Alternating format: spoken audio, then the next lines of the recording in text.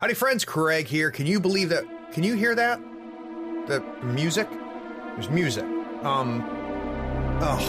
It's the cast of Fistful of Credits. Guys, look, you guys are later in the show. You're not going to turn the music down, are you? You're not going to wake up.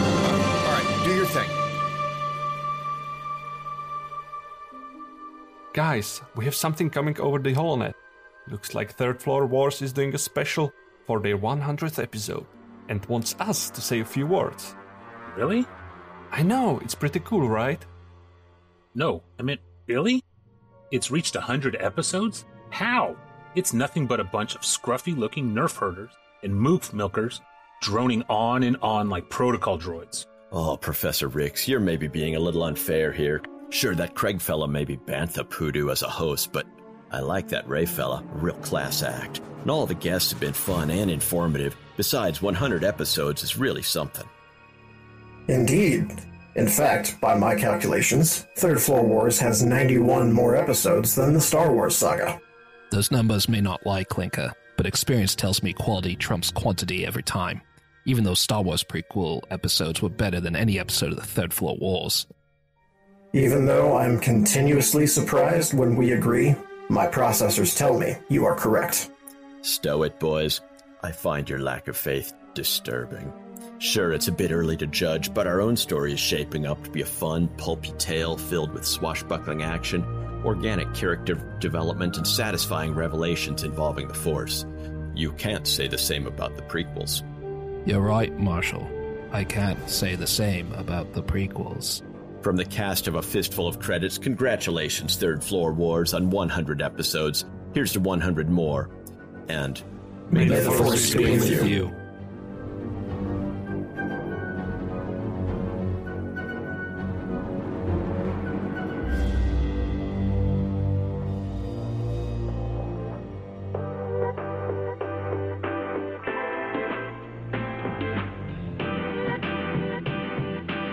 Playing a tabletop strategy game allows you to unplug and test your skills against friends.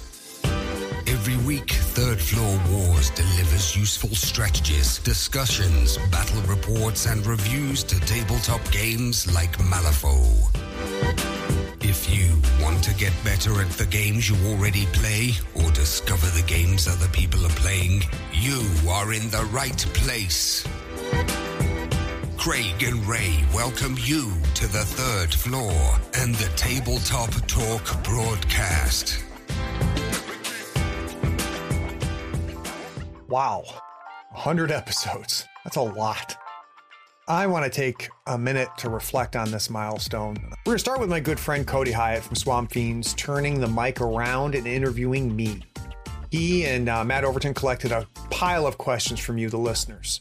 We had a lot of fun recording it. Like often happens, the interview breaks into just Cody and me chatting about games, movies, or whatever comes up. He's a smart dude, a good friend, and I always enjoy talking with him. The segment after that, I'm going to do some call-outs and some thanks for the people and the supporters that got us here. And then we'll finish off the episode with some of the best bloopers and outtakes from the last 100 episodes. Okay, sit back and listen to Cody and I chat while we get the questions you submitted answered. Don't miss the end of the interview for a cool surprise. I'm trying to picture your voice. 1 second. Hey everyone, Cody here on the Third Floor. Today my guest is host of the Tabletop Talk podcast and manager of the USFT Malifaux tournament circuit. You may recognize him. He's been on the podcast a few times. So people listening, you can't. Cody and I are on video while we do this, and I've been quietly laughing my ass off while you did that intro. Oh boy, that's funny. Sorry, Cody, I messed up. My guest, say hello to my guest, Craig Shippen. It's really great to be on the show, Cody. Hey, thanks for coming on, dude, to my podcast, not yours. So today is your 111th birthday. And we got some interview questions for you, sent in by the lovely floor heads. All kinds of different questions, serious, silly. Now, the term floor heads is what you coined. Yeah. And it's stuck. Yeah, it was just a mouth flub. But that's funny, I guess. People that listen to Swamp Fiends, what are they called? Probably fiends, right? That makes sense. Yeah, I like it. That works. Gups. Gups is like a meme in our Discord. Oh, is it? Why. Okay. So maybe a little. All right. So what can I tell you, Cody, that everybody wants to know? Yeah. Okay. So the first question here is from Nick Way. And I think it's a pretty good one to start us off. He asks, what was your intention in doing the podcast? Like, what were you thinking to begin with? And I guess, like, what were your expectations when you started it? So it didn't start off, none of this started with the podcast. And when Ray and I, what started Third Floor Wars is Ray and I were frustrated with the battle reports that were being put out for Malifaux. Ray comes from a TV background as a producer. I would just consume battle reports when I was, getting into Malifaux and playing Malifaux. And I just had some ideas. I thought that there were certain things that could be done to make a battle report really good and more enjoyable for the viewer. Ray had the skill set to make it happen. So we kind of partnered up and we did start off just with the YouTube channel. So that's kind of how Third Floor War started. From there, I'd always had the idea of the USFT in the back of my head. So USFT followed soon afterwards from that. And then, God, I'm trying to remember, somebody was bugging me that, we were putting out the videos, the spotlights, right? There were like 15-minute videos on each master. And I was putting those videos out, and I was trying to, the reason I was doing it on videos is because there was other podcasts that were, doing it in podcast form. And I had people reaching out to me saying, hey, I don't really watch YouTube. Can you just put it on the podcast? So the first 5-6 episodes of Tabletop Talk is literally the audio from those videos because people just wanted them as that. I quickly realized that it would take 20, 30 hours to make a video, and it would take a tenth of that to make a podcast. So for kicks and giggles, I just started doing episodes on it. So to get back to Nick's question, my intention has always been to create content. And the podcast started off as an afterthought, but it is by far now, I think, the biggest thing that we put out. Mm-hmm. So Jan Animus's question sort of relates to that. He asked, how do you get the energy to keep doing what you've been doing for the community this long? And I guess energy is probably not the right word, because, the obvious question is like Coke or whatever they got Trump dosed up on to do those 5 rallies a day. But so I guess maybe motivation is a better word. Where do you find that? It's been fun, Cody, finding my voice. I did not know that I liked being a content creator, and it turns out I really do. So I enjoy the process. So part of what got me into it, like enjoying it, was learning the process, like from a technical standpoint, because before we made videos and did battle reports, I knew nothing about editing videos. And I taught myself with Ray's help how to do that.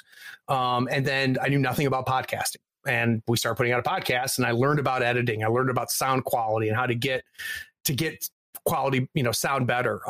Probably the biggest things, I started learning how to host and how to make interesting episodes, how to find topics that were interesting, and how to make guests more interesting. So I've enjoyed that. And what keeps me going now is the floorheads. There's so many people that have been so kind and so supportive. And it's not even about the money, but the reaction we got to the Patreon was it just amazes me because you go through and you look at all of the other podcasts, not even just Malifaux podcasts, but hundreds of podcasts out there for gaming. And I'll pop over to their Patreon and I support some of them because I like their content. And I realize how lucky we are that we've got 3, 4, 5 times as many patrons as some of these podcasts that have been around for a very long time. And that's encouraging. It means that people are enjoying it and I'm enjoying making it. So it's great. It has been exhausting to do it weekly. That was the dumbest thing I ever did, was saying this would be a weekly podcast, because it was, super energetic and had a ton of things I wanted to do at the beginning. So that's why I've gone 3 on, 1 week off, to make sure that I can still maintain that energy and hopefully maintain the quality. Yeah. If you're not a Patreon supporter, you should definitely slide over there and give Craig $1 or something at least, right? It's definitely worth it to get the pods a week early. So definitely slide over. Well, I just told them that I just told them that we didn't need any more. I was the worst salesman in the world. Yeah, get over there. Come on, dude. So a lot of people asked, I think this is a good branching question. A lot of people asked about the non-Malifaux content in just sort of a general way. So we got a question from Loke, a question from Jim. I guess maybe the best way to ask it is like, how much of that do you feel is a break from Malifaux? How much of it is something you want to do more of in the future? And what are you most proud of, maybe even? I don't remember what our first non-Malifaux episode was off the top of my head. But there's a couple things happening when we do non-Malifaux content. And we probably, are getting close to every other episode now being, Malifaux, non-Malifaux, Malifaux, non-Malifaux. And there's a couple things. Again, if this was a monthly podcast, then we could do all Malifaux all the time. And would never run out of things to talk about. To a certain degree, if you're doing something on a weekly basis, Cody, you kind of run out of stuff to talk about, right? Yeah. The other thing is that for me to want to do it, to have the energy to do it, to try to keep this, fun to listen to, I've got to enjoy what we're talking about. So a certain degree, you see me, what am I enjoying right now? So one of the things that happened with COVID is I played less Malifaux, just like everybody else did. But what I did discover was role playing again, and was able to do that online. And it was something where I don't enjoy Malifaux online, but I do enjoy role playing online. And so there's going to be some role playing content. The same thing with some of the Marvel Crisis Protocol content that we've put out is because I'm enjoying playing that. I really, really love the Insider Insight series that I'm doing. I really am enjoying talking to people that are making games. We've got some episodes coming out now with writers, people that have written for Weird. We've got some actual artists, like people that have drawn for Weird, coming on the show. I can't wait to record those episodes because I haven't had anybody like that on the show. But having, people like Bryce Johnston and Jamie Perkins on the show, and, the guys that make Drown Earth and stuff like that, it's very interesting to me to talk to them and to learn and pull that curtain behind. And I'm hoping people are enjoying it. So I know that for most people listening, they came here for the Malifaux. I hope the non-Malifaux content is still interesting for them. And I hope they understand why we do it. And for those that are frustrated by it, I'm sorry. I still guarantee I'm putting out more Malifaux content than just about anybody else, even though maybe every other episode is Malifaux. How about you, Cody? As a listener, what do you think? Yeah, the Perkins episode was phenomenal. I shared it in all of my War Machine groups, not just the Malifaux, because it was you did such a good job of teasing out his thoughts in a way that was very compelling to hear, in a way that as soon as he said certain things, I was like, duh, He was a great guest. But he said them in such a way where I was like, okay, yeah, now I get it now. So I really love those kind of episodes, the Designer series for sure. But what happens when you look at your feed and you see an episode devoted to Marvel Crisis Protocol, which is a game you don't play? As a listener, do you just not listen to it, or do you find that content worth listening to too? There's been one of those, right? Well, I guess you're saying any other game. Right. Yeah. Right. The actual play role-playing stuff, which I know you don't do. So my honest answer is I download them, but I don't listen to them that day, but I usually come back to them. Interesting. Okay. So like some of them I've listened to them like, oh, I really want to like check this out. Like the one rated with Sky Tier, I was like, that sounds pretty sweet actually. Yep. But I'm trying to think of all the different ones. I mean, mainly the designer ones I listen to. I listen to all of those. But if it's like I don't know. What are the other? But it's interesting. I mean, what you're saying there is interesting, which is, you still will end up probably listening to it. So are you saying, but when a Malifaux episode comes out, Cody, do you immediately jump on it? Yeah, more than likely. There are a few deep dives I got like halfway through. And then I was like, okay, I think I get this now. You get the idea. Or it's like something I played against so much where I was like, I'm sick of hearing about this guy, stuff like that. But yeah, I usually listen to everything as soon as it comes out. I'm like a weirdo and I listen to entirely too many podcasts. So yeah, I've listened to pretty much everything, but I've listened to, Yeah, it's not just tabletop. To be clear, this question was not about like, please stop doing that. It was like, well, what does that do for you? And like, what itch does that scratch kind of thing for you? I think the reason I took it in that direction, Cody, is quite honestly, it's something I worry about. Now, what's nice, though, is it's brought in new listeners. So I've had listeners say just the opposite of what I expected, which is, I don't really play Malifaux, so I don't listen to those episodes, but I like these episodes. Mm-hmm. But it's something that I'm concerned about because we are primarily a Malifaux podcast. I don't see that changing anytime soon. So it wouldn't shock me if listeners are like, what the hell? Why are we talking about this? But I want to hear about Malifaux. Yeah, I don't think anyone is unimpressed with your work ethic, dude. I mean, like you said, you're pushing out an insane amount of Malifaux content, which segues good into my question, which is I feel like you're pretty unquestionably like the biggest voice in promoting Malifaux. Like you're the King fanboy, you're Faux Rogan, all that stuff. But what would you like to see from the Malifaux community in terms of fan produced content that you want to listen to or watch? Interesting. Like that's a good question. I love the fact that we're seeing more battle reports being put out there. That makes me happy because we've stepped off the gas at Third Floor Wars. I mean, that used to be kind of what we did, and we don't really do it as much anymore. And again, I kind of talked about it is because I can put out a weekly podcast, but I can't put out weekly battle reports. I just don't have the bandwidth to do it. So the people that are doing that, I think it's huge because that's good for the game. I like the non-competitive content for Malifaux a lot. So I'm a big fan of Steam Powered Scoundrels. I love the fact that they love Malifaux, but they don't put out the same kind of content that I do. It's not focused on the stuff that I and other podcasts focus on.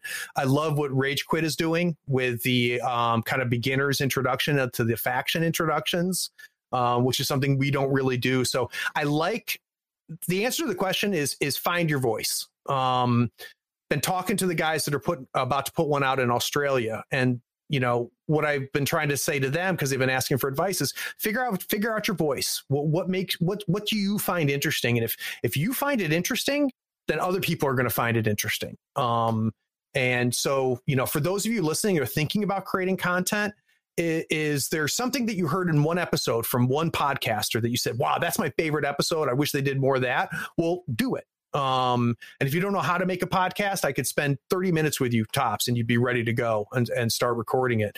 I love Swamp Fiends because it's like when I listen to a Swamp Fiends episode, I know that I'm going to get something different than anything else being put out there right now because you guys found your voice. Took a little bit of time, but now you have. So I will consume something that is unique. That is signature. But as far as, stuff that's missing, just more. Does that help? Yeah, definitely.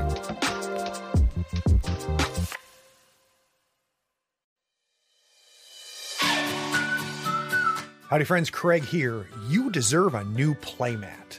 Here on the third floor, we use Mats by Mars. They are scratch resistant, waterproof, wet erase marker compatible, almost free of glare, and lighter than neoprene. Mats by Mars gives you over 40 designs to choose from. You pick a mat, pick a design, and then you pick an overlay, like one for Marvel Crisis Protocol, Star Wars Legion, or even Malifaux 3rd Edition. Those overlays will really speed up your deployment and make the placement of objective markers so easy. Use our promotion code in the show notes to get a 10% discount on your first order. In the notes of your order, you can even request the Third Floor logo on your mat for free. That makes the best mat in the business even a little better. So get some new mats, save yourself some money, and help support the show. Go to matsbymars.com. All the details are in the show notes, including the discount code.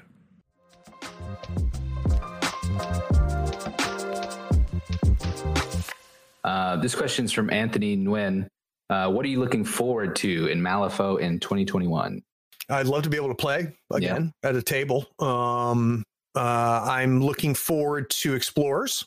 I think that's going to be a lot of fun for a lot of people.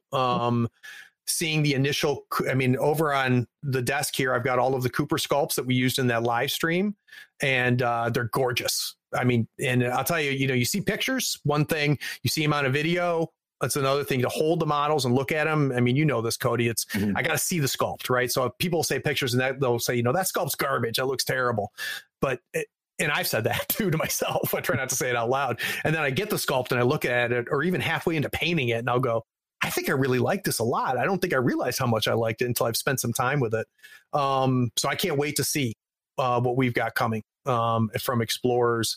I hope we see Gaining Ground Season 2. I can understand if they don't put it out next year just because of the delay and the people are still learning Gaining Ground Season 1, for crying out loud. But I love new Gaining Grounds. I love seeing the new design space that they find. I like the way that Matt and Kyle think, and I like to see them produce content. So I like to see new rules.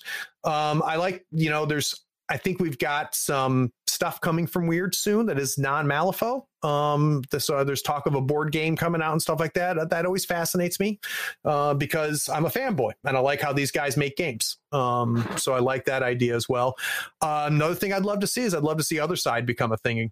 I would love just miraculously to suddenly people start playing that game because and I'm guilty as anything. I sold mine because I didn't play it, but the people that do love it say it is a great game. So I would love for that to survive. Great. Yeah. What do you think it would take to make Other Side pop back up again? So what they're doing, I think, is really clever, and whether it was intentional or not, it doesn't matter. But putting out Malifaux sculpts for the Other Side, I think, is really smart. So, for example, the Karai box that'll be coming out is going to have a whole new Karai sculpt, a whole new Akiro sculpt. I'm going to buy that box because I want those for Malifaux, and I'm going to be getting Other Side cards. And I'll probably buy the Sonya one too when that comes out. So I think that's really smart. I think a starter box done in the same way. I think the company that did the best starter box to this, two companies have done great starter boxes in my mind. One is Steamforged. Their Guild Ball starter boxes were phenomenal because they had the Christmas morning magic, which is I could get that starter box and I could Christmas Day without buying anything else start playing Guild Ball.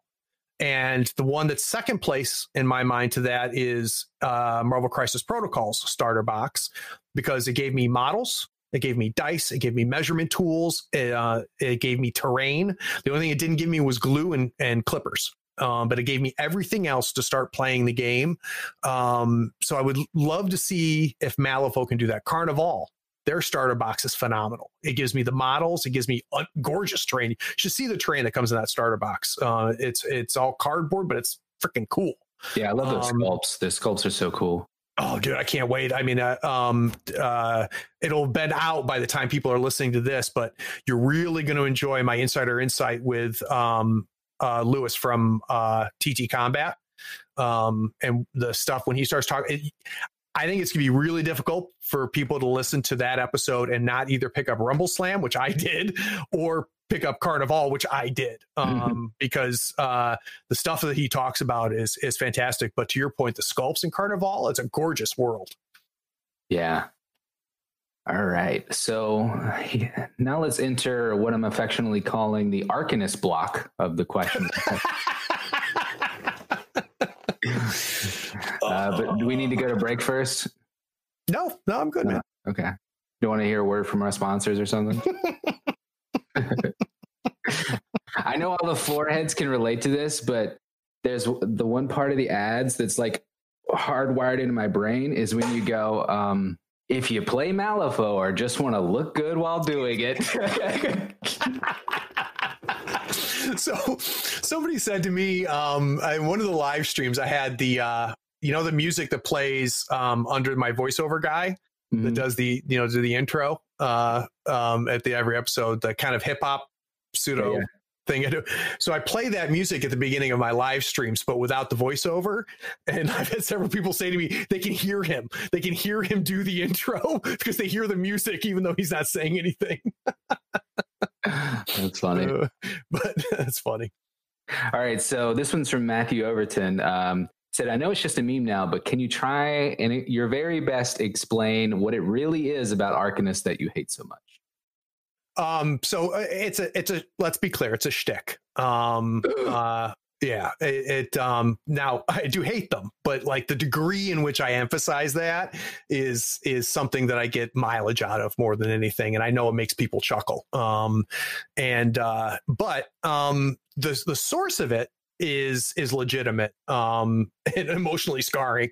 So when I found Malifaux, I was breaking up with 40K, and at the time, I actually breaking up with Guild Ball as well. And I found Malifaux, and I started teaching to myself. And I got one of my buddies, a guy named Jimmy that I played 40K with and played Hobbit with. And I said, hey, try this out. And he went out and bought a box. And he bought Raspy. I bought Perdita. And we learned how to play the game together.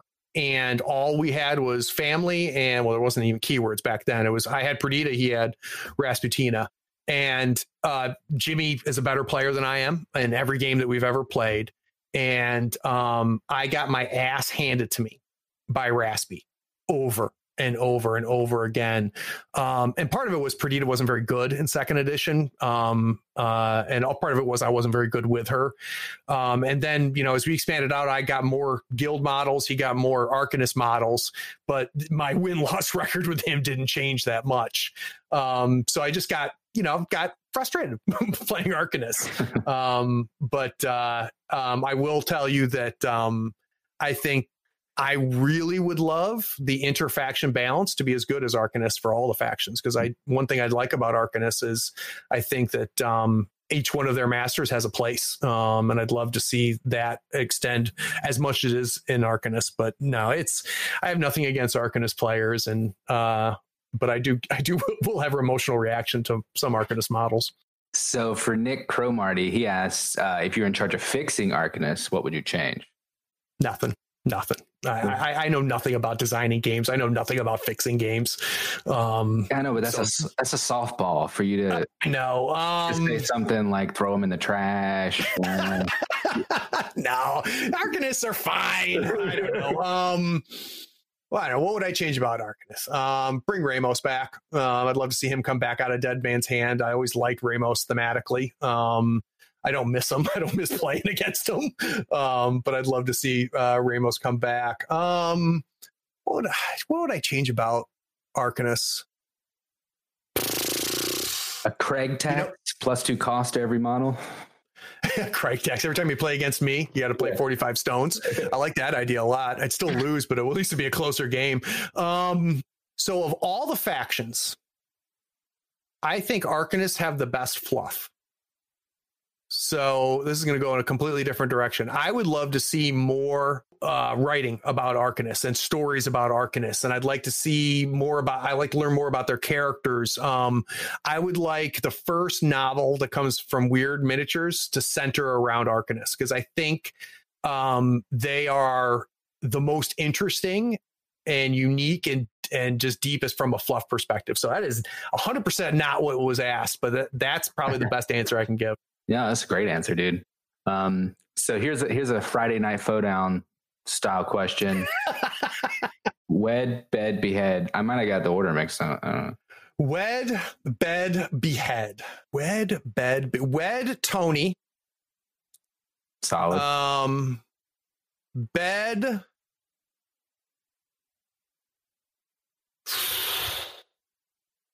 Probably Karis. Behead.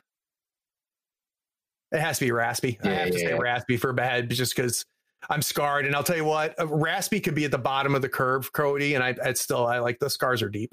The scars are deep. I played against her in third and she made me mad. Yeah. She was my first master in first edition secretly. So surprise. Oh, yeah. Surprise. I've secretly been an Arcanist this whole time. But I've been seeing people post and stuff saying Raspy's garbage, Raspy's weak, Raspy's not garbage, Raspy is not weak. Raspy in the right hands in the right pool is phenomenal. Yeah, I definitely think there's a lot of like creative freedom there that could be played out. Yeah, there's a lot to be unlocked with her, and I'm not sure anybody's fully unlocked her. So John H. asks that you claim to be a bad player. However, you've had a ton of focused conversations with some of the best players in the world, like yours truly. How has that helped him personally? So one thing, how do I want to put this? I am a bad player. I do make a big of a joke of it. It's another sticky thing that I do because I get mileage out of it. But I'm not a secretly great player. Cody can attest to that. But the reason I don't win, which is different than necessarily being a bad player, I guess maybe. I don't know if I'm making a distinction that matters. The reason I don't win more is because I fall apart at the table. I fall apart in the heat and my execution. But I know why I lose. So when I finish a game, I'm not a bad player who's like, I flipped a black joker and that's why I lost. No, I know why I lost because I, like an idiot, activated that model when my game plan was not to do that. But for some reason, I thought that was a good idea at the time. So I execute poorly at the table. But I think, and partially because of this podcast, I think I understand the game. So I don't think the reason that I'm not a better player is because I don't understand the game. I feel like I do have a decent grasp on what makes a good player good. I think I can, when I watch a battle report, and I think I could, after the end of the battle report, I could turn to somebody as knowledgeable as you, Cody, and I think you and I could have a healthy conversation on why that person won or lost.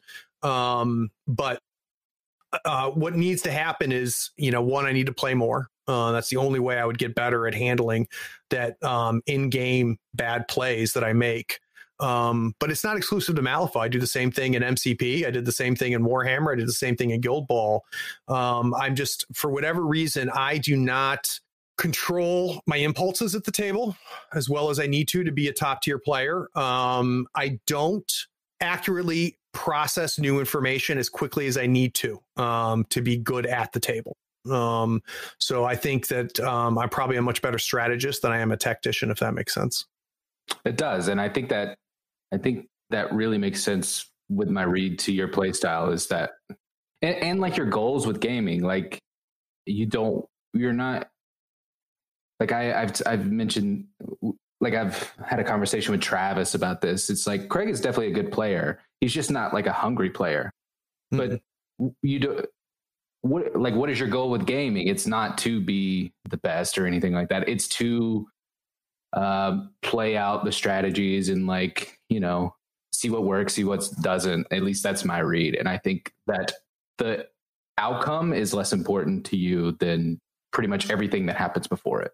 No question, Cody. That's a good read. I mean, ultimately what I love the most is standing across the table from somebody that I enjoy playing a game with and having that shared experience. Mm-hmm.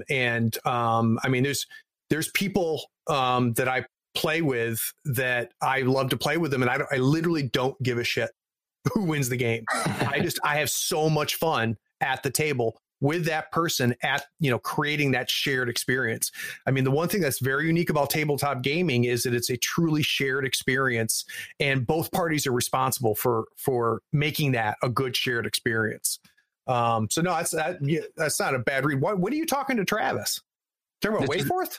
Yeah. Nova. Oh, okay. Yeah. Not currently. Okay. Yeah, we keep in touch. Did you know Travis before then, or is that the first time you met Travis? I met him at the Nova before that too. Oh, okay. Barely. But no, we've had like a conversation and a half. But we both know it was about me. We both know you. That's like our only connecting tissue. And I listen to his podcast.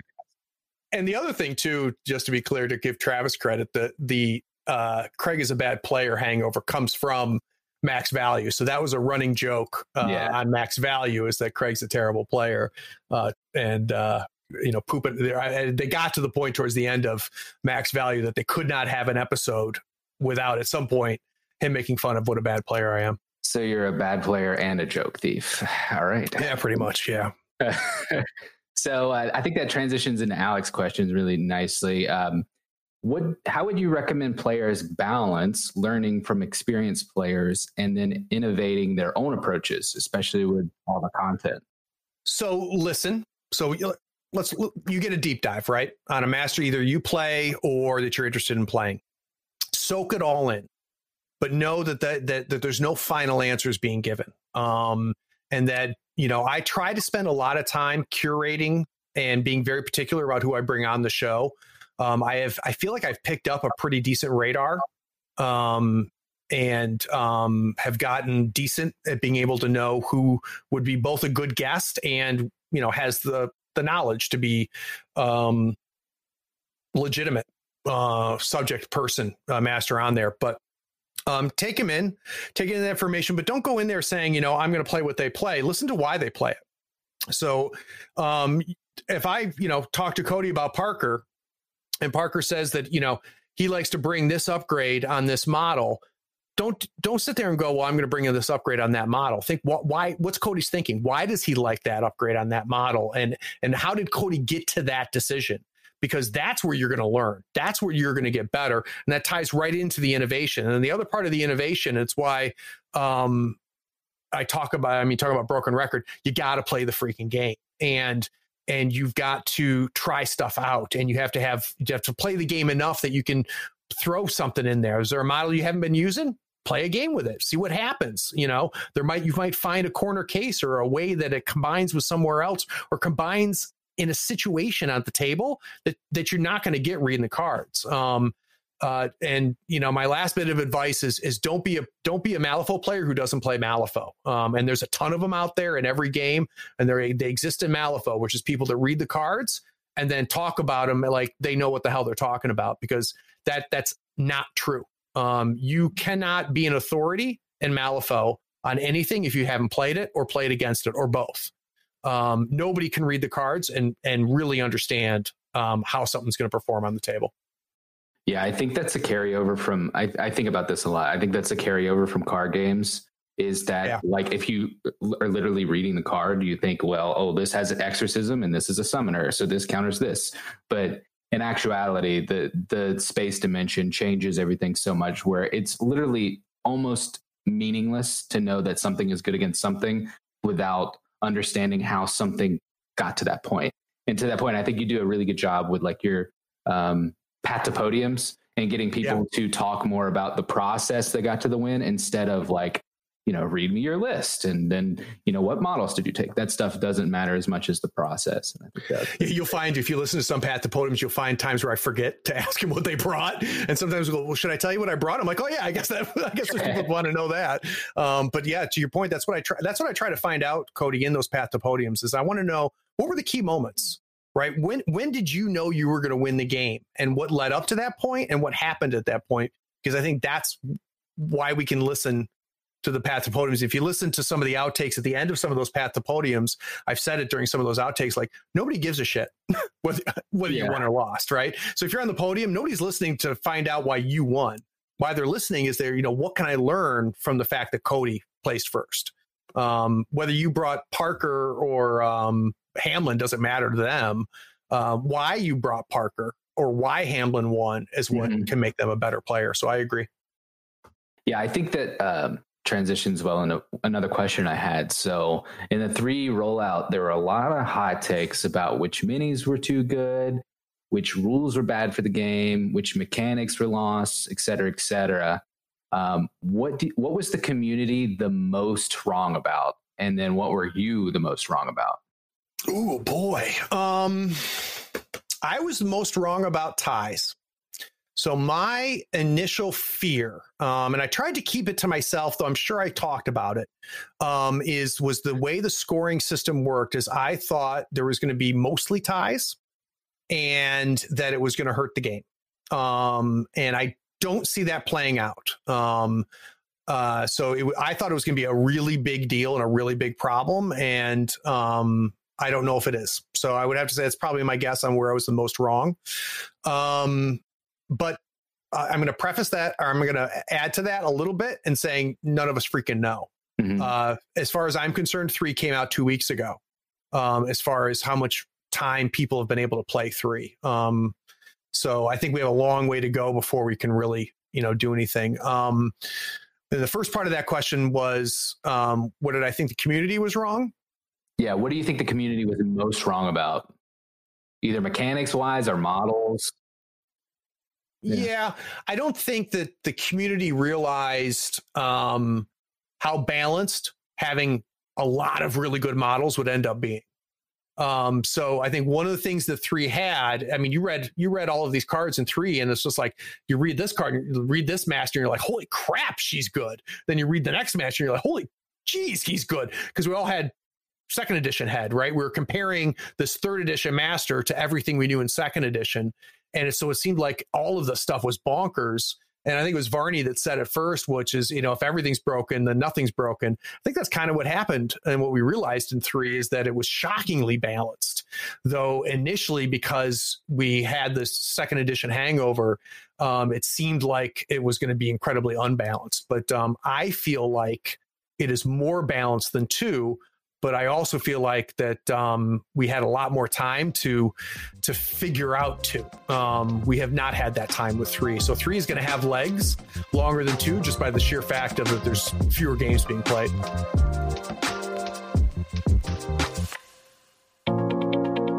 Howdy friends, Craig here. Nothing makes Malifaux easier than having the right tools. Here at the 3rd Floor, we love all the licensed Malifaux goodies from Custom Meeple. Not only are they helping support this podcast, they sell custom-made weird licensed tokens and terrain. They sell it all. Crew boxes, terrain, markers, tokens, and even a 3x3 full Malifaux board. Custom Meeple sells a complete M3E token set covering every marker and token you need to play. Custom Meeple are the source for the official accessories for Malifaux. Everything is designed by hand and authorized by Weird Games. Check them out at custommeeple.com, that's with 1 M, or follow the link in the show notes. Up your Malifaux game and be sure to tell them Craig from the 3rd Floor sent you. If you use the promo code 3rd Floor Friend, all one word, THIRD-FLOORFRIEND, you'll get a 5% discount and help support the podcast. It's valid on everything except retail products and playmats. So here's a nice, easy question from Landon. Well, maybe it's hard. I don't know. Do you find playing, podcasting, or organizing tournaments to be the most fun thing about FOE? It's not organizing tournaments. So the only tournament I've really done was the GT that we had here in North Carolina, and that was stressful. So freaking hats off to Henchman, man. That the people in your meta that are throwing tournaments, that stuff is hard work, and you have no idea how much it sucks until you have to do it. So make sure when we're back to playing and you have got your friend and your henchman or your buddy or whatever that's organizing, getting people together and making those events happen, gosh, buy them a beer, buy their lunch, thank them. 2 days later, thank them again. In the chat, thank them again. Like, you want to encourage that behavior, because if you don't, they're going to burn out on you and you're not going to have games to play. And trust me, you don't want to be the guy doing it because it sucks. But thank God people do it. Now, I have, when USFT was live, I did enjoy that. Because I don't know if that's what the question was about.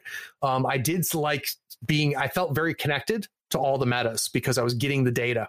And I had, key people in all the metas that helped me make sure I got the data. And, the less games are being played. So I don't feel like I had the pulse as well as I did back then. So I missed that.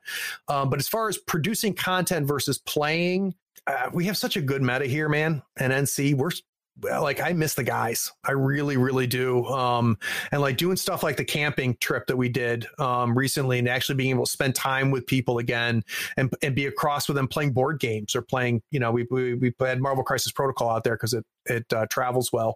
Man, talk about taking stuff for granted, Cody. Yeah. Like I miss it terrible. So I think playing first and foremost.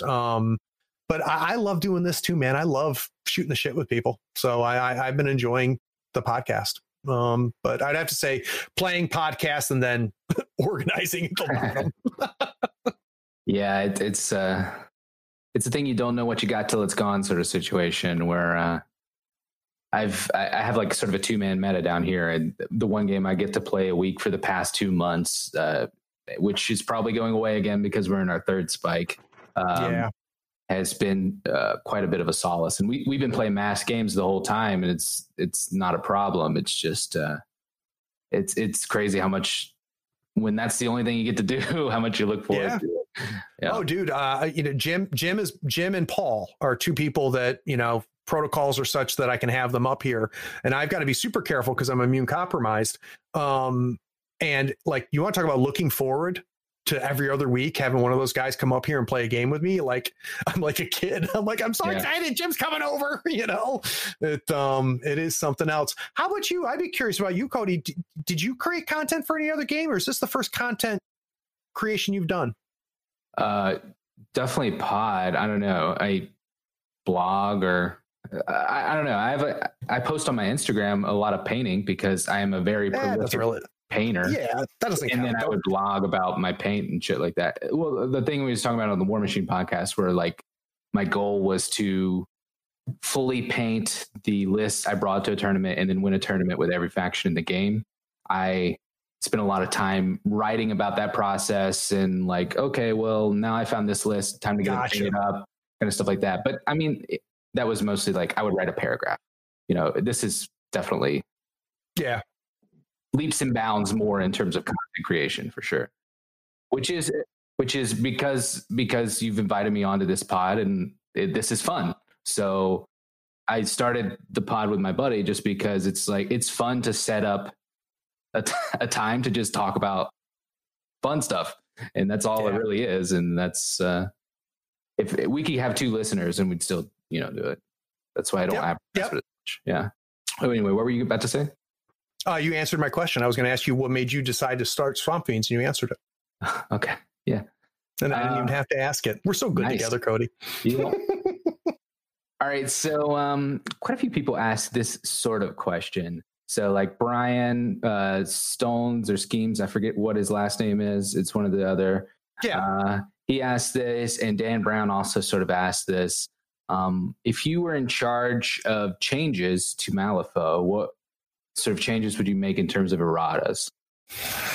Yeah, again, we're getting into, I know nothing about, nothing about games. And so guess what? I'm going to answer a different question that's kind of along the same lines. Here's what I would love to see happen with Malifaux is I would love to see them start putting out the equivalent of Black Library.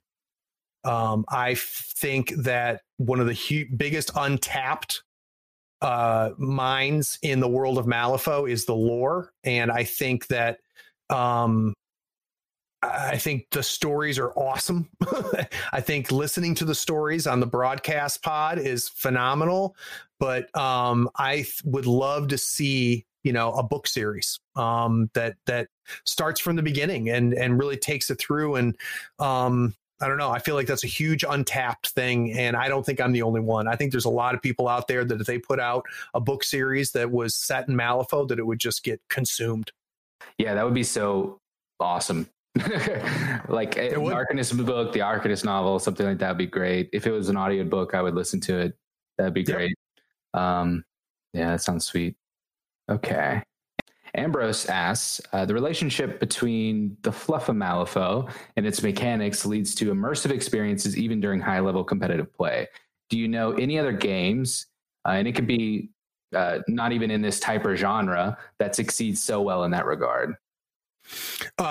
Not as well. So I think Malifaux does that exceptionally well, especially for it being an original IP. And it's the little details, man. It's the name of the abilities. It's the humor that's woven throughout Malifaux while still being a deadly serious and, pretty perverse universe.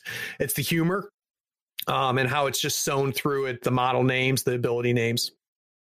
I think Marvel Crisis Protocol does a great job of that. And the reason I enjoy the game is because it feels like I put the Avengers on the table and they feel like the Avengers. When I'm activating Captain America and, throwing a shield, I can see Captain America throwing a shield. So the biggest selling point, I think, for Marvel Crisis Protocol is it feels like what it's supposed to be, which is, superheroes battling. So I think for me, probably Marvel Crisis Protocol is second to that.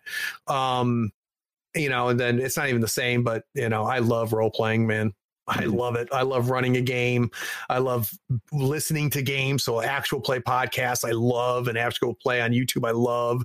I love being a player. I've been playing again as a player, which I haven't had a chance to do in forever. And it's for me, it's always been the ultimate version of gaming, role playing. So it's nice to do it again. Great. Yeah, I've listened to your Star Wars role-playing stuff. That's pretty sweet. Even though I'm a Return of Jedi fan, so interpretation is a little weird to me.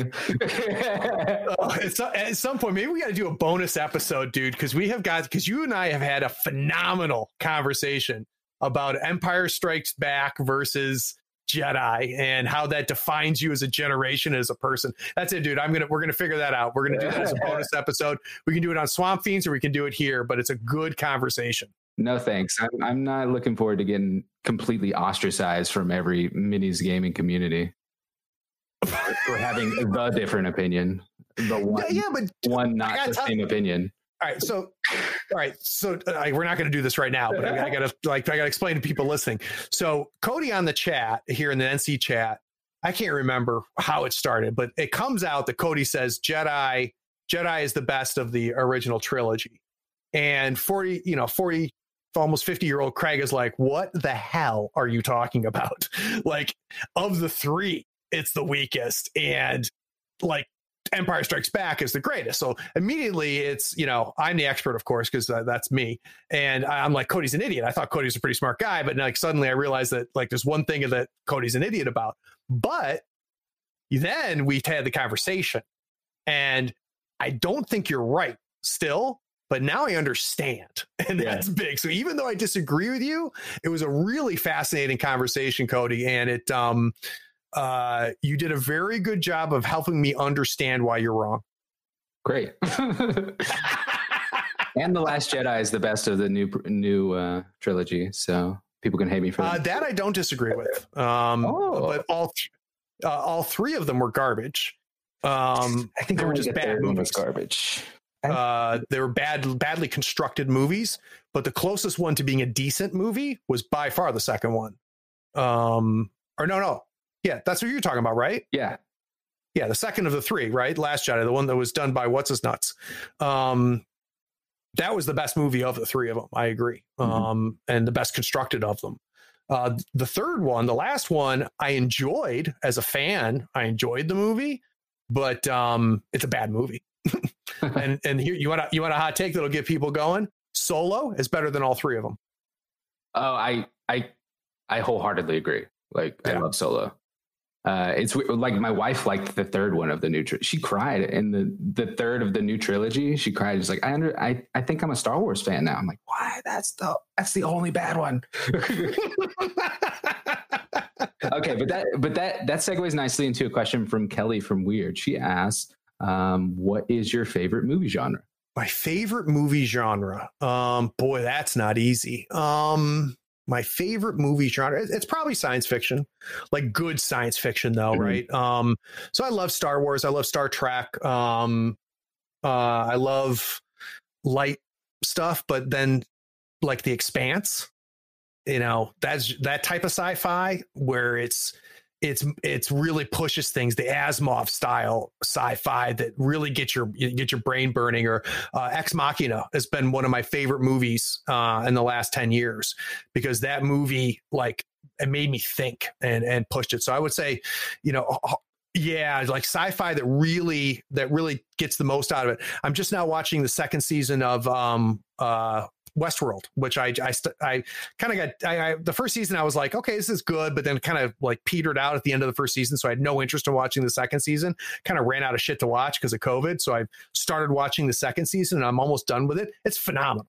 It's phenomenal because it does what good science fiction does, which is it's not the setting, it's the subject, and we're gonna take advantage of the fact that we don't have the limits in the setting that we would in another setting, because even fantasy has more restrictions than science fiction.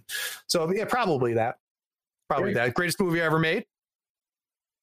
The only perfect movie ever made, Casablanca. There, that's a question you didn't ask. We didn't need to. We're in, like you said.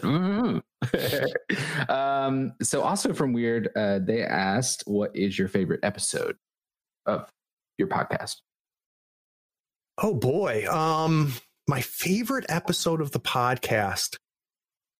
I don't think I have I take that back. I think the first Expert Roundtable episode is my favorite. Who was that? It was Doxy, Varney, Bynum. I'm trying to remember and Bynum. Yep. That's probably my favorite episode. Second favorite is probably the second roundtable that I did. I think that one was better. It was a lot better.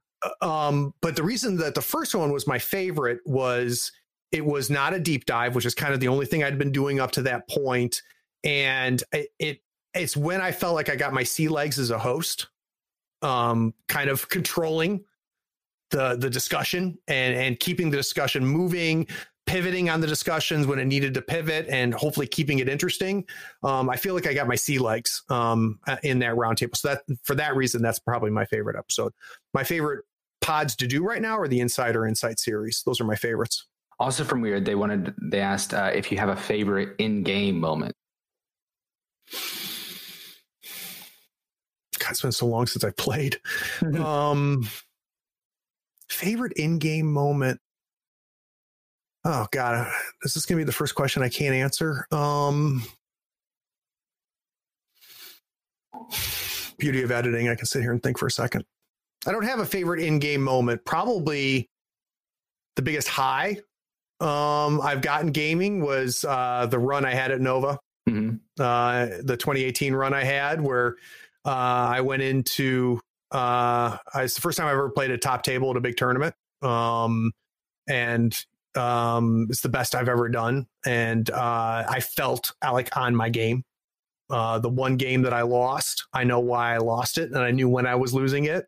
I knew the games I was winning. I knew I was going to win the game. And I can't explain to you, like, that typically doesn't happen to me, right? But like I felt on top of, that was the best I've played. And to play 5 rounds and tie one, lose one, and win the rest, that's the best I've ever done. So that's probably the high for me as far as Malifaux gaming. Yeah, that's a beautiful part of these games, is that you can be in the zone and you can start seeing the matrix and all your decisions become easy. Like every tournament I've won, I felt like I usually knew I was going to win at the end of round one. It's like, okay, I'm seeing the matrix today, so this shit's going to be easy. Yeah, and that shocker, it doesn't happen to me all the time, but it happened to me over those 2 days, and it was really cool to see the game the way I was seeing the game. Yeah, it's great, dude. You won 4 rounds undefeated and then lost in the 5th, right? So I went, I went 3 wins, a tie, then a loss to Jesse. So that was top table that I lost in round 4. And then I tied round 5. Oh, okay. Great.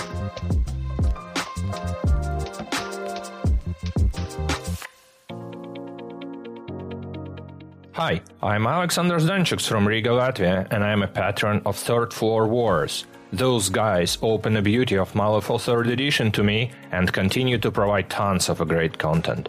You can support them too. Follow the links in the show notes below or search for Third Floor Wars at patreon.com. What is it worth to you to get this podcast on a weekly basis? Is it worth $1 a month? $5 a month? $20 a month? If you'd like to help support the work that we're doing here on Third Floor Wars, please go by our Patreon. We're at patreon.com/Third Floor Wars. There you can pledge at any level, any dollar amount. Whatever you give us will help us put out quality content on a regular basis and hopefully make tabletop gaming a little bit better for you every week. Hey, need to give a special shout out to some of our newest patrons. A big thanks goes out to Bob Fletcher, Old Doc Fulton, Joseph Pye, Loke Walmo, Nicholas Prinzing, Dareth8952, Sven Hoffman, Mike Schmidt, and Peter DeArmas. The only reason we're able to put out content on a regular basis is because of you guys and gals. Thanks a ton.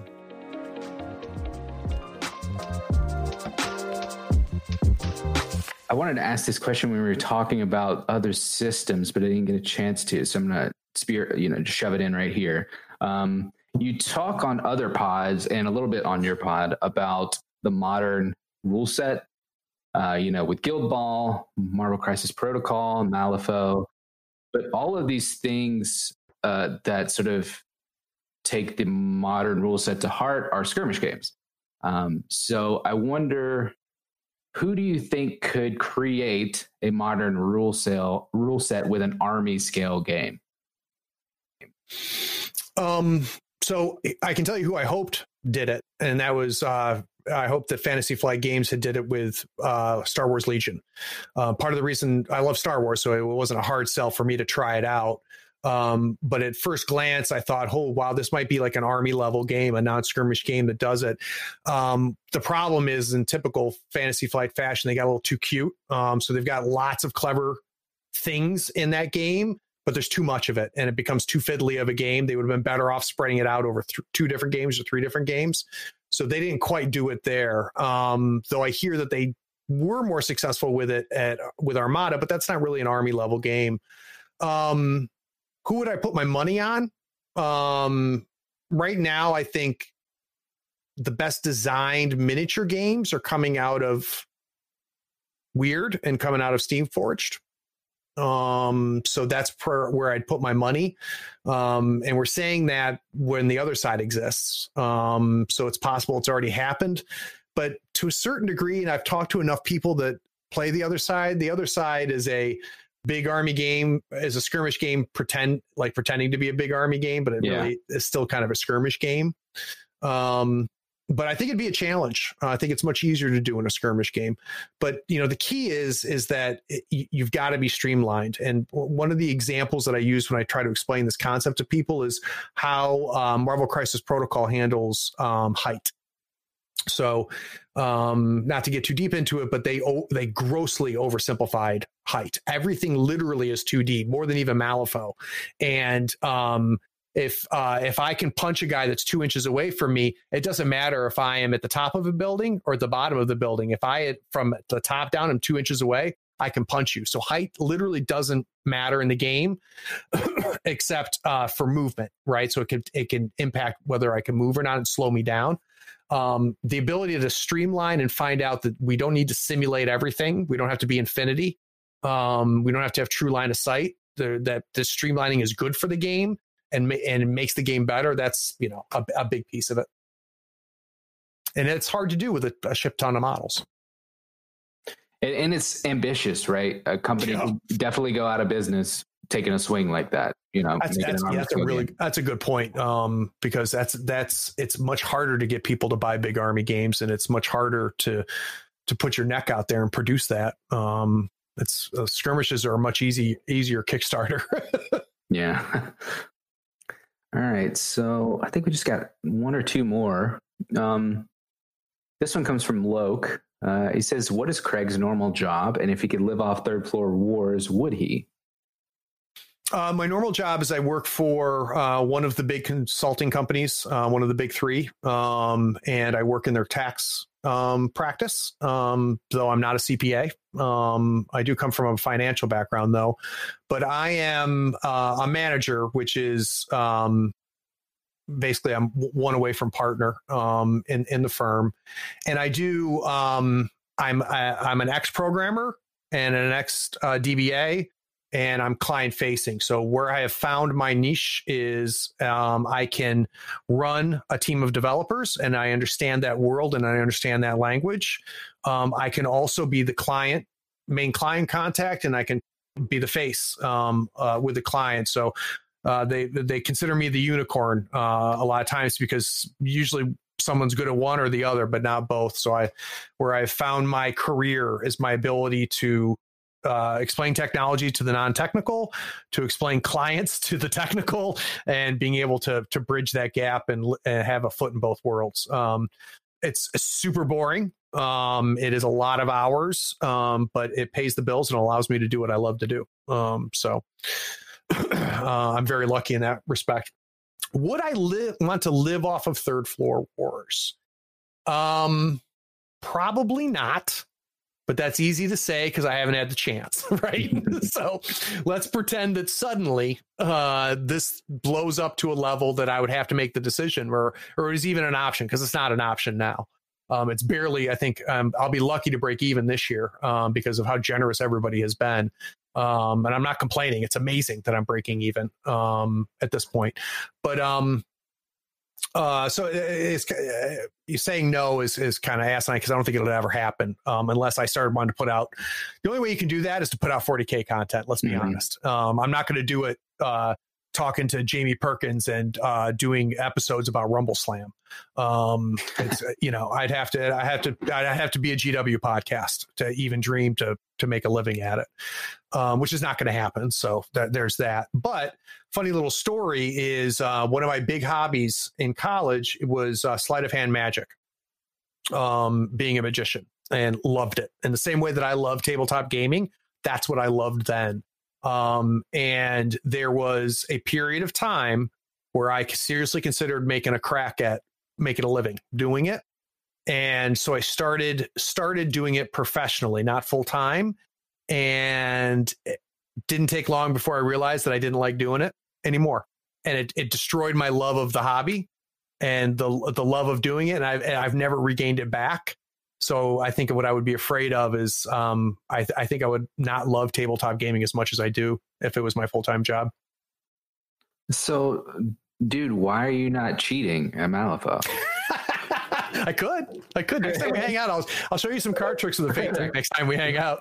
He's like, wait, that's the fourth time he's flipped Joker this turn? And to be honest with you, I'm so good that I have been, and you never effing know it. The real question is how can you cheat so well and still lose? Yeah, you must be real bad, dude.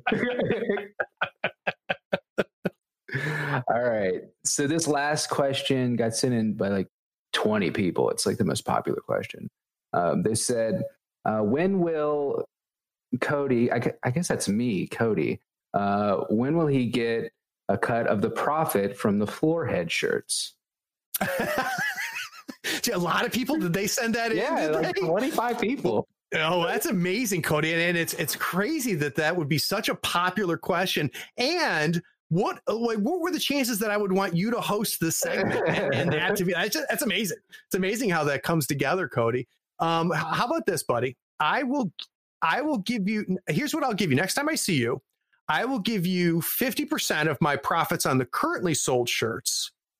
And that'll cover, we've had those shirts out there for a year now. And I will give you an advance for the next 4 years. So the next time I see you, I'll buy dinner. Nice. I thought the question was going to be, we've lost money on those. No, we haven't. So it's print on demand. It doesn't cost me anything. Okay, but our profit margin, like every time we sell a t-shirt, I think I make $1.50, $2 on it. Nice. By all means, if you like, don't buy the shirts if you're trying to help us. Buy the shirts because you want one. If you want to help us, throw us $1 a month as a patron. But I'll say buy the shirt. If you don't, I'm going to kick in. You're in the Swamp Fiends Discord. I'm kicking you out.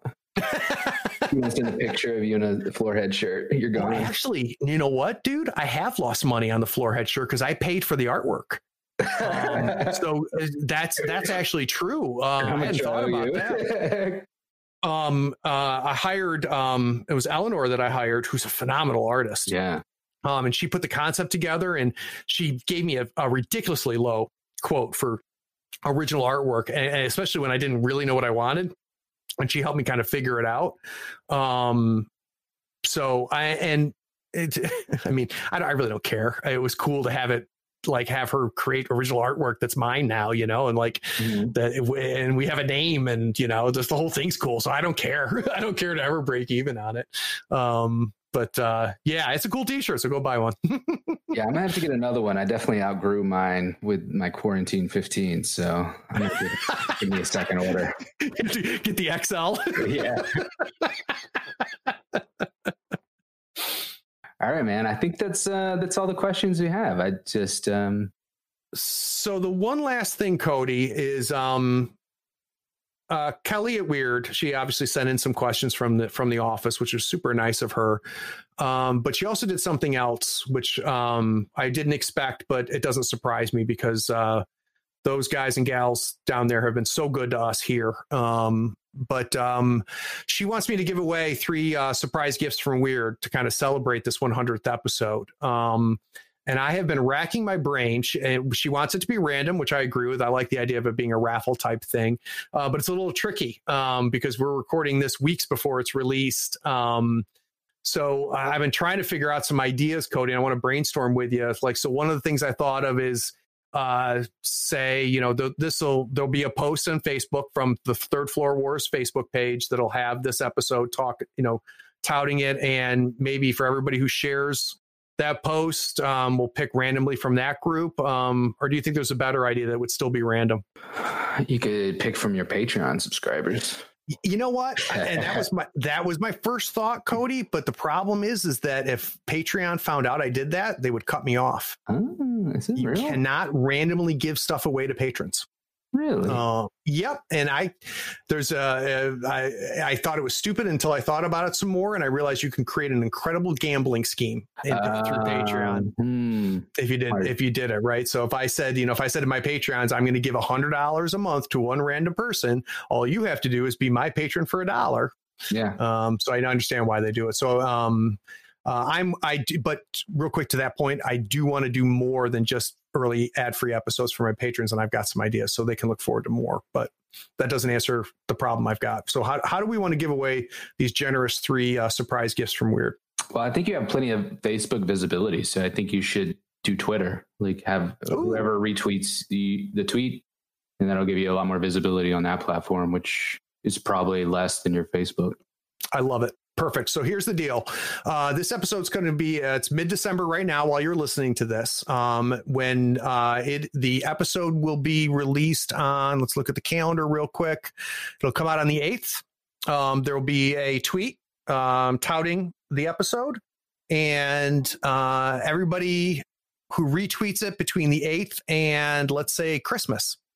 So on the 26th of December, I will take a look at all of the retweets of that tweet, and I will randomly pick 3 of you, and you guys will win gifts generously provided by Weird. So Kelly and everybody at Weird, I appreciate you offering that. And for those of you listening right now, you can go to our Twitter feed at Third Floor Wars, and you should be able to find it in our feed. Just retweet it, and that'll make you eligible. Cody, man, really appreciate it. Yeah, I appreciate having me on, dude. 100 episodes is crazy. And I definitely want to thank you from all the floor heads for producing all of this. I mean, like, it's super... If I ran like a statistical model predicting the success of 3rd edition, I'm pretty sure that you would be like, just your podcast would be a very significant like chunk there. Oh, I appreciate that, man. Thank you. I know that we all appreciate the eps and all the great stuff. Well, and, thanks to all the listeners. There's already been a segment either before or after this. I'm not sure when I pieced this episode together, where I'm going to spend some time thanking a lot of people. But the support is what has made this just awesome. And it's not just the patrons, it's everybody sending kind words and saying nice things like you just did. So thank you, Cody. Thank you. All right, guys, let's go ahead and take a break.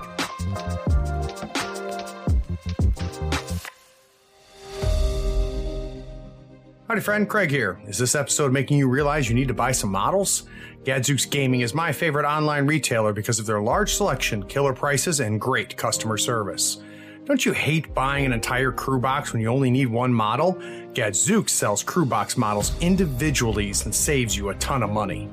They even have free shipping to the US and Canada if you spend $100 or more. Swing by GadzooksGaming.com and make sure you tell them Craig from the Third Floor sent you. All the details are in the show notes.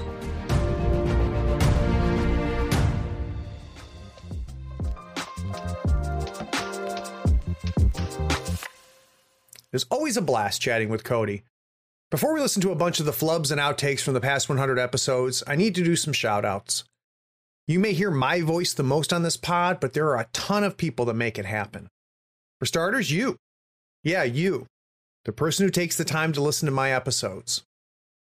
The 100 episodes that have been listened to more than 150,000 times.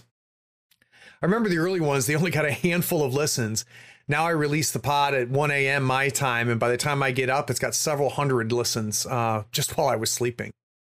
Now know that without Ray, there is no Third Floor Wars and there is no podcast. He helped dope like me learn how to edit and make things sound good. He's always been there to help me and to answer questions. Some of my favorite episodes are the ones he's hosted. James Doxey, Paul Regina, Donald Kroger, and Brian Powell were some of the first guests on the show. Bless them, they suffered through a host that knew nothing about what he was doing. Hats off to Steve Bynum and Jamie Varney, who gave us the pod's first couple deep dives. We've done many since and got many more to go on, but I can't wait to have Steve and Jamie back on the show again.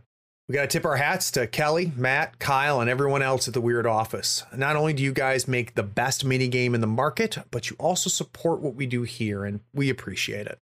Special note to our sponsors and advertisers. You guys are the best.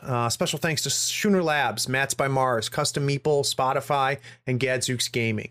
The support from them and the people at TT Combat and Redgrass Games make a difference. Make sure you check them out. Supporting them is supporting us. I'll never forget the day that we announced our Patreon. It's well over a year ago now. There was 10 people that signed up immediately. Jesse Ellis, James Hahn, Sam Newman, Nick Westbrook, Jim Ortiz, Kevin Smith, Dan Brown, and Keith Suderman, along with Matt Riddle, DZ, and Matt Cole.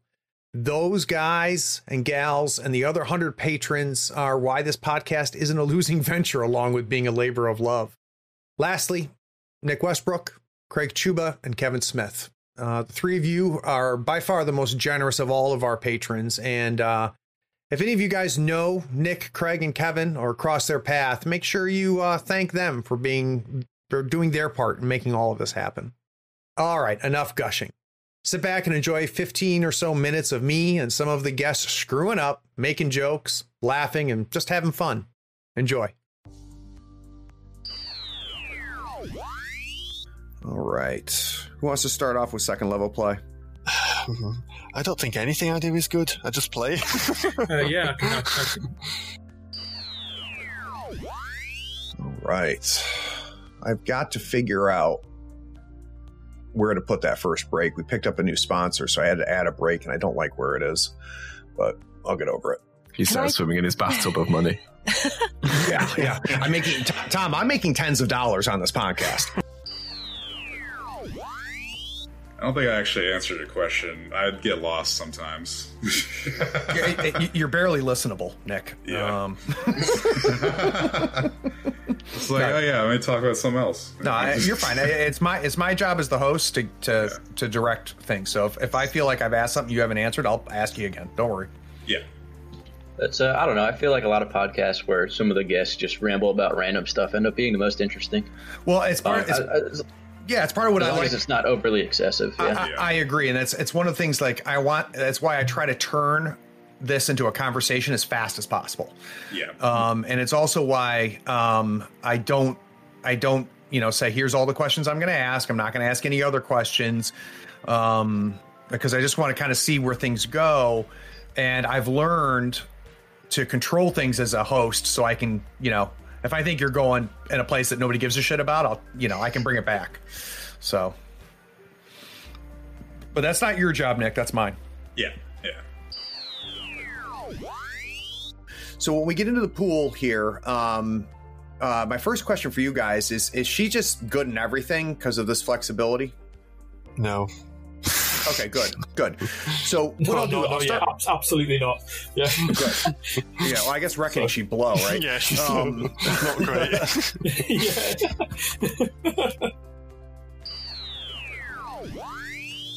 A good segment. Sorry that I'm rambling so much. I think I'm quite nervous about this, actually. I've not actually had to speak about... I'm really good at doing my games, but if Alex asks me afterwards, how did it go? I'm like, I have no idea what just happened. She just goes into some weird Neverborn mode. She gets possessed. Exactly. I've played so many games of Malifaux that I'm just like, I don't know, I scored some points. Dreamer probably summoned something. And it just happens now, sort of passively. Funny. Just make You're barely there, right? You just summon a demon and just make up a creature for it and just yeah, just sort of I'm sort of exposed to Malifaux. I don't play it. It just sort of happens around me. Her eyes roll back. She starts flipping cards. I would advise then, Emma, because I occasionally make the terrible error of listening to these back. Stuff. Never do that. Oh, I know. I'm just so got sat there going what on earth am I gibbering about? Yeah. I wouldn't recommend that. I'm so glad there's not a camera because I'm doing so many hand movements while I'm trying to explain what I'm talking about. Sure. Should we start from when you start recording again, or when you come back from break? Fine, dude. We'll do it live. I'm just saying.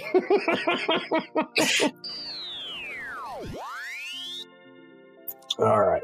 That's going to be fun to edit. Yeah. This whole episode, dude. I'm so sorry. That's all right. And of course, it's the one on Patreon that got voted as the one they want next. Well, guess what, kids? It ain't coming next.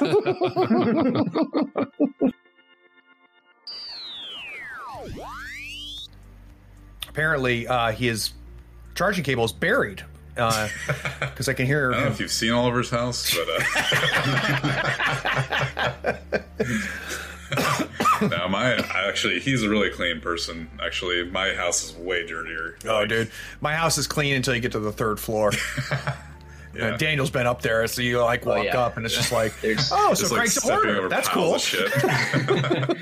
You clear off the table just to play a game. Just, dude, push it along. It's so bad. It's so bad. Every weekend, I'm like, I'm going to clean up here, and I end up doing something else.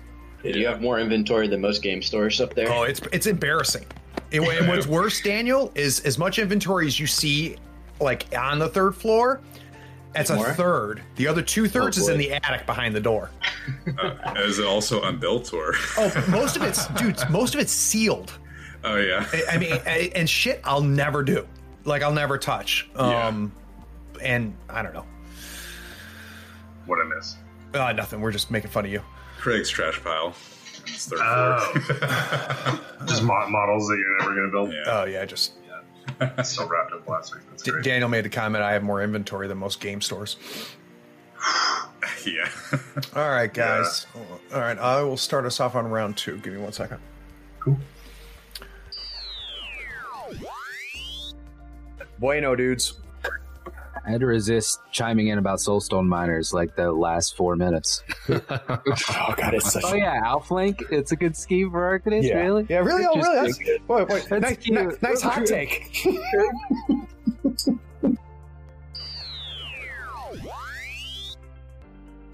So halfway through my little speech about Euripides, I realized that you didn't play against Euripides, it was Matt. It's you're probably sitting there going, what the fuck is Craig talking about? I think you can splash that into some tangent, Craig. Oh, I'm going to make it editing magic to sound like it was never happened. Are you kidding me? I'm an idiot. I just edit to sound competent. Oh, no, you have to gymnastics. So yeah, no, I'll flip that over to my discussion with Matt, and people are gonna be like, God, Craig's insight on Euripides is amazing. The problem is I brought it up into an Outcast versus Outcast matchup.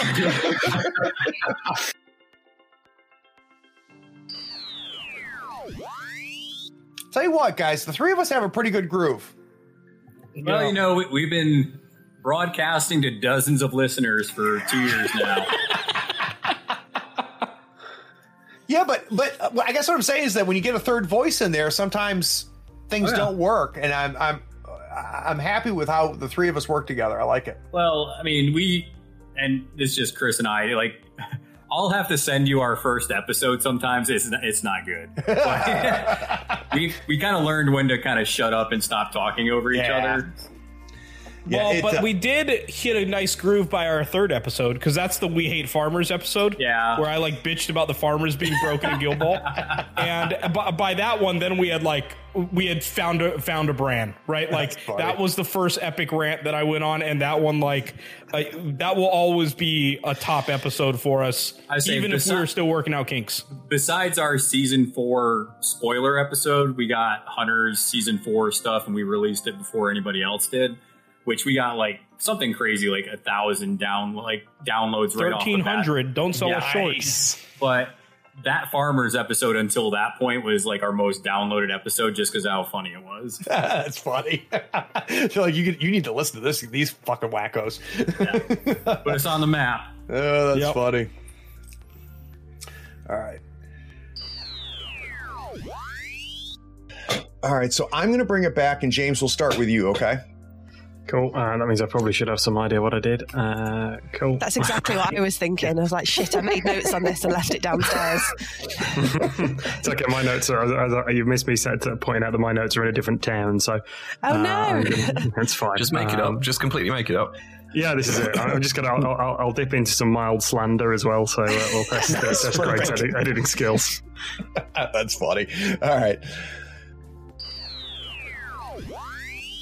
Is that your cue to edit that out? Yeah, it's funny you say that. Like it has inadvertently become like a visual cue when I'm editing. Nice. So I'll see. I know exactly what that looks like, and when I'm editing, I'm like, oh, I got to cut this one, or I effed up. Yeah, I can see that in mine, but I do it with audio because obviously we don't have video format. But yeah, I'll see like a break or a spike or one that looks like an I'm like, okay, that's where we're editing that out. I used to. I mean, I know what my ums look like when I'm editing, but I do it so often that I just. Oh, trust me, Craig. I know from the episode we had John. I was like, God damn, Craig, how many? And I tried to be self-aware of it. No awareness whatsoever. That's fine. We got you. Where it's worse is when I'm GMing. Like if you go listen to some of my live play stuff of me running these Star Wars games, like it's effing painful. Well, I think where I noticed it is the more prepared you are, the less you have it. Yeah. And then like when you were on ours, we didn't really have an agenda, so you were just kind of thinking off the top of your head, and there was a lot more because of that. So do you guys want to hear, before we bring it back in, do you want to hear my Sophie's choice? Someone walks up to me and says, Craig, you could either make Soulstone miners no longer exist or spider swarms. What are you picking? It's like, oh shit, that ain't easy, man.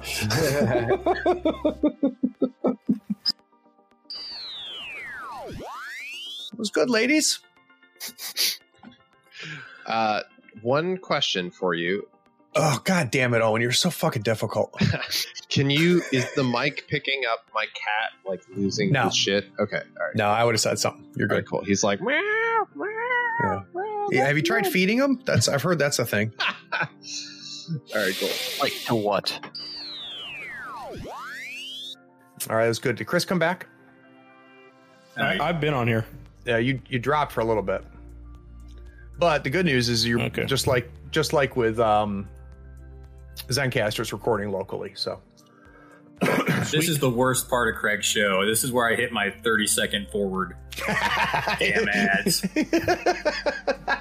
Whatever. You should be listening and getting the promo codes, and then being able to buy stuff. When I do like Matt, like eventually I'll do an order probably for Matt and something, and I'll probably use Craig's code. But I'd appreciate it if you did. Yep. But no, it's a lot of the same ads. So I get it. But if you were a Patreon, you wouldn't have to listen to the fucking things. That's fair. All right, I'll bring us back.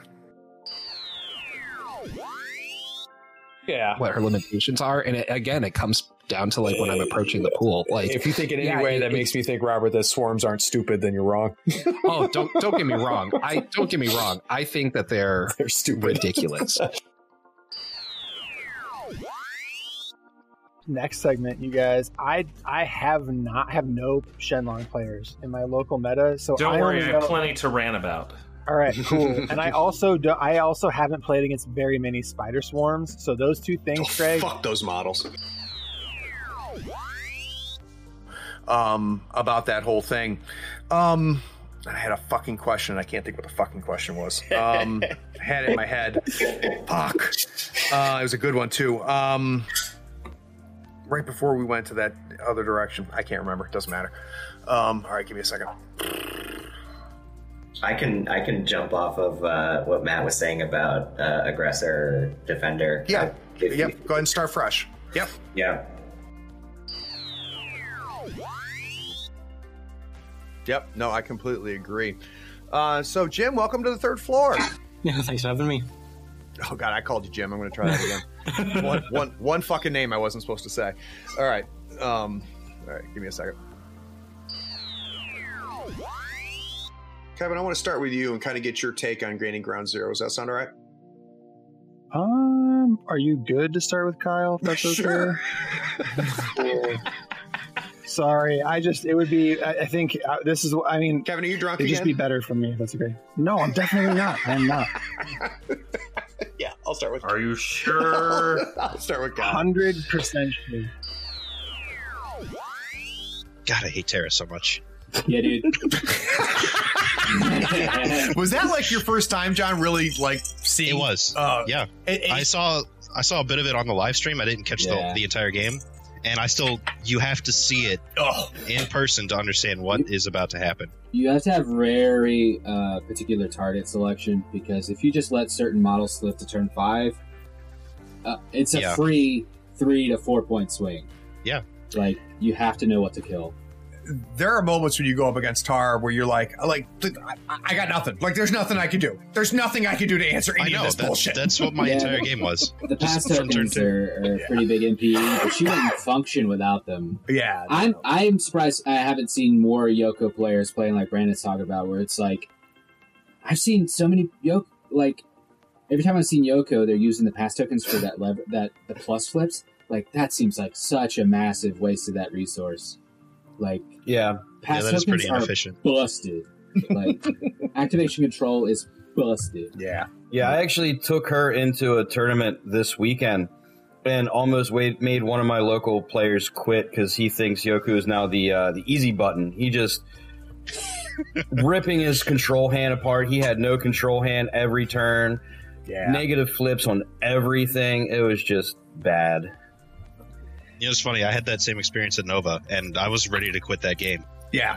And I still won it. And the whole time I was like, I don't want to be here. Yeah, agreed. Yeah, the thing about her is that she's so different. And the first time you go up against her, you're like, what the hell is going on right now? Yeah.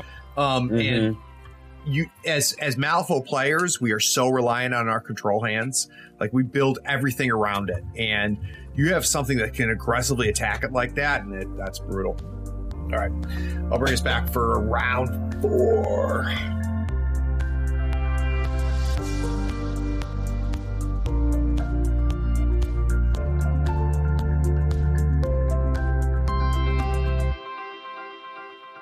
Well, that's it.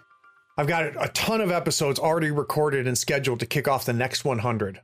Stay tuned for Insider Insights with the makers of Delta Green, published Malifaux writers and artists, roundtables with people like Jamie Perkins, James Doxey, James Baldwin, Cody Hyatt, and several others. We've got deep dives lined up and recorded for Perdita, Reva, Von Schill. Lots of content still to go. Most importantly, you stuck around to the end? Thanks for listening to this and any of the other episodes. Take care. Be sure to follow us on Facebook, Twitter, YouTube, and Twitch so you don't miss the avalanche of content we create. Links are in the show notes. Be sure to check out our shop on thirdfloorwars.com for the latest in gaming apparel and gear. There you'll also find the latest information for the US Faux Tour. Find out where you rank in your conference or even in the entire United States. Get those models built, painted, and ready so we can see you at the next USFO Tour Masters event. Please take a moment to write a review of this pod on your favorite platform. Rating and reviewing helps us find more listeners almost as cool as you are. Be sure to share this feed with all of your friends who love tabletop gaming. Thanks for listening. Howdy folks, Craig here. Now if you love gadgets as much as we do, you're going to love the new Third Floor Wars Gadget Bundle from Schooner Labs.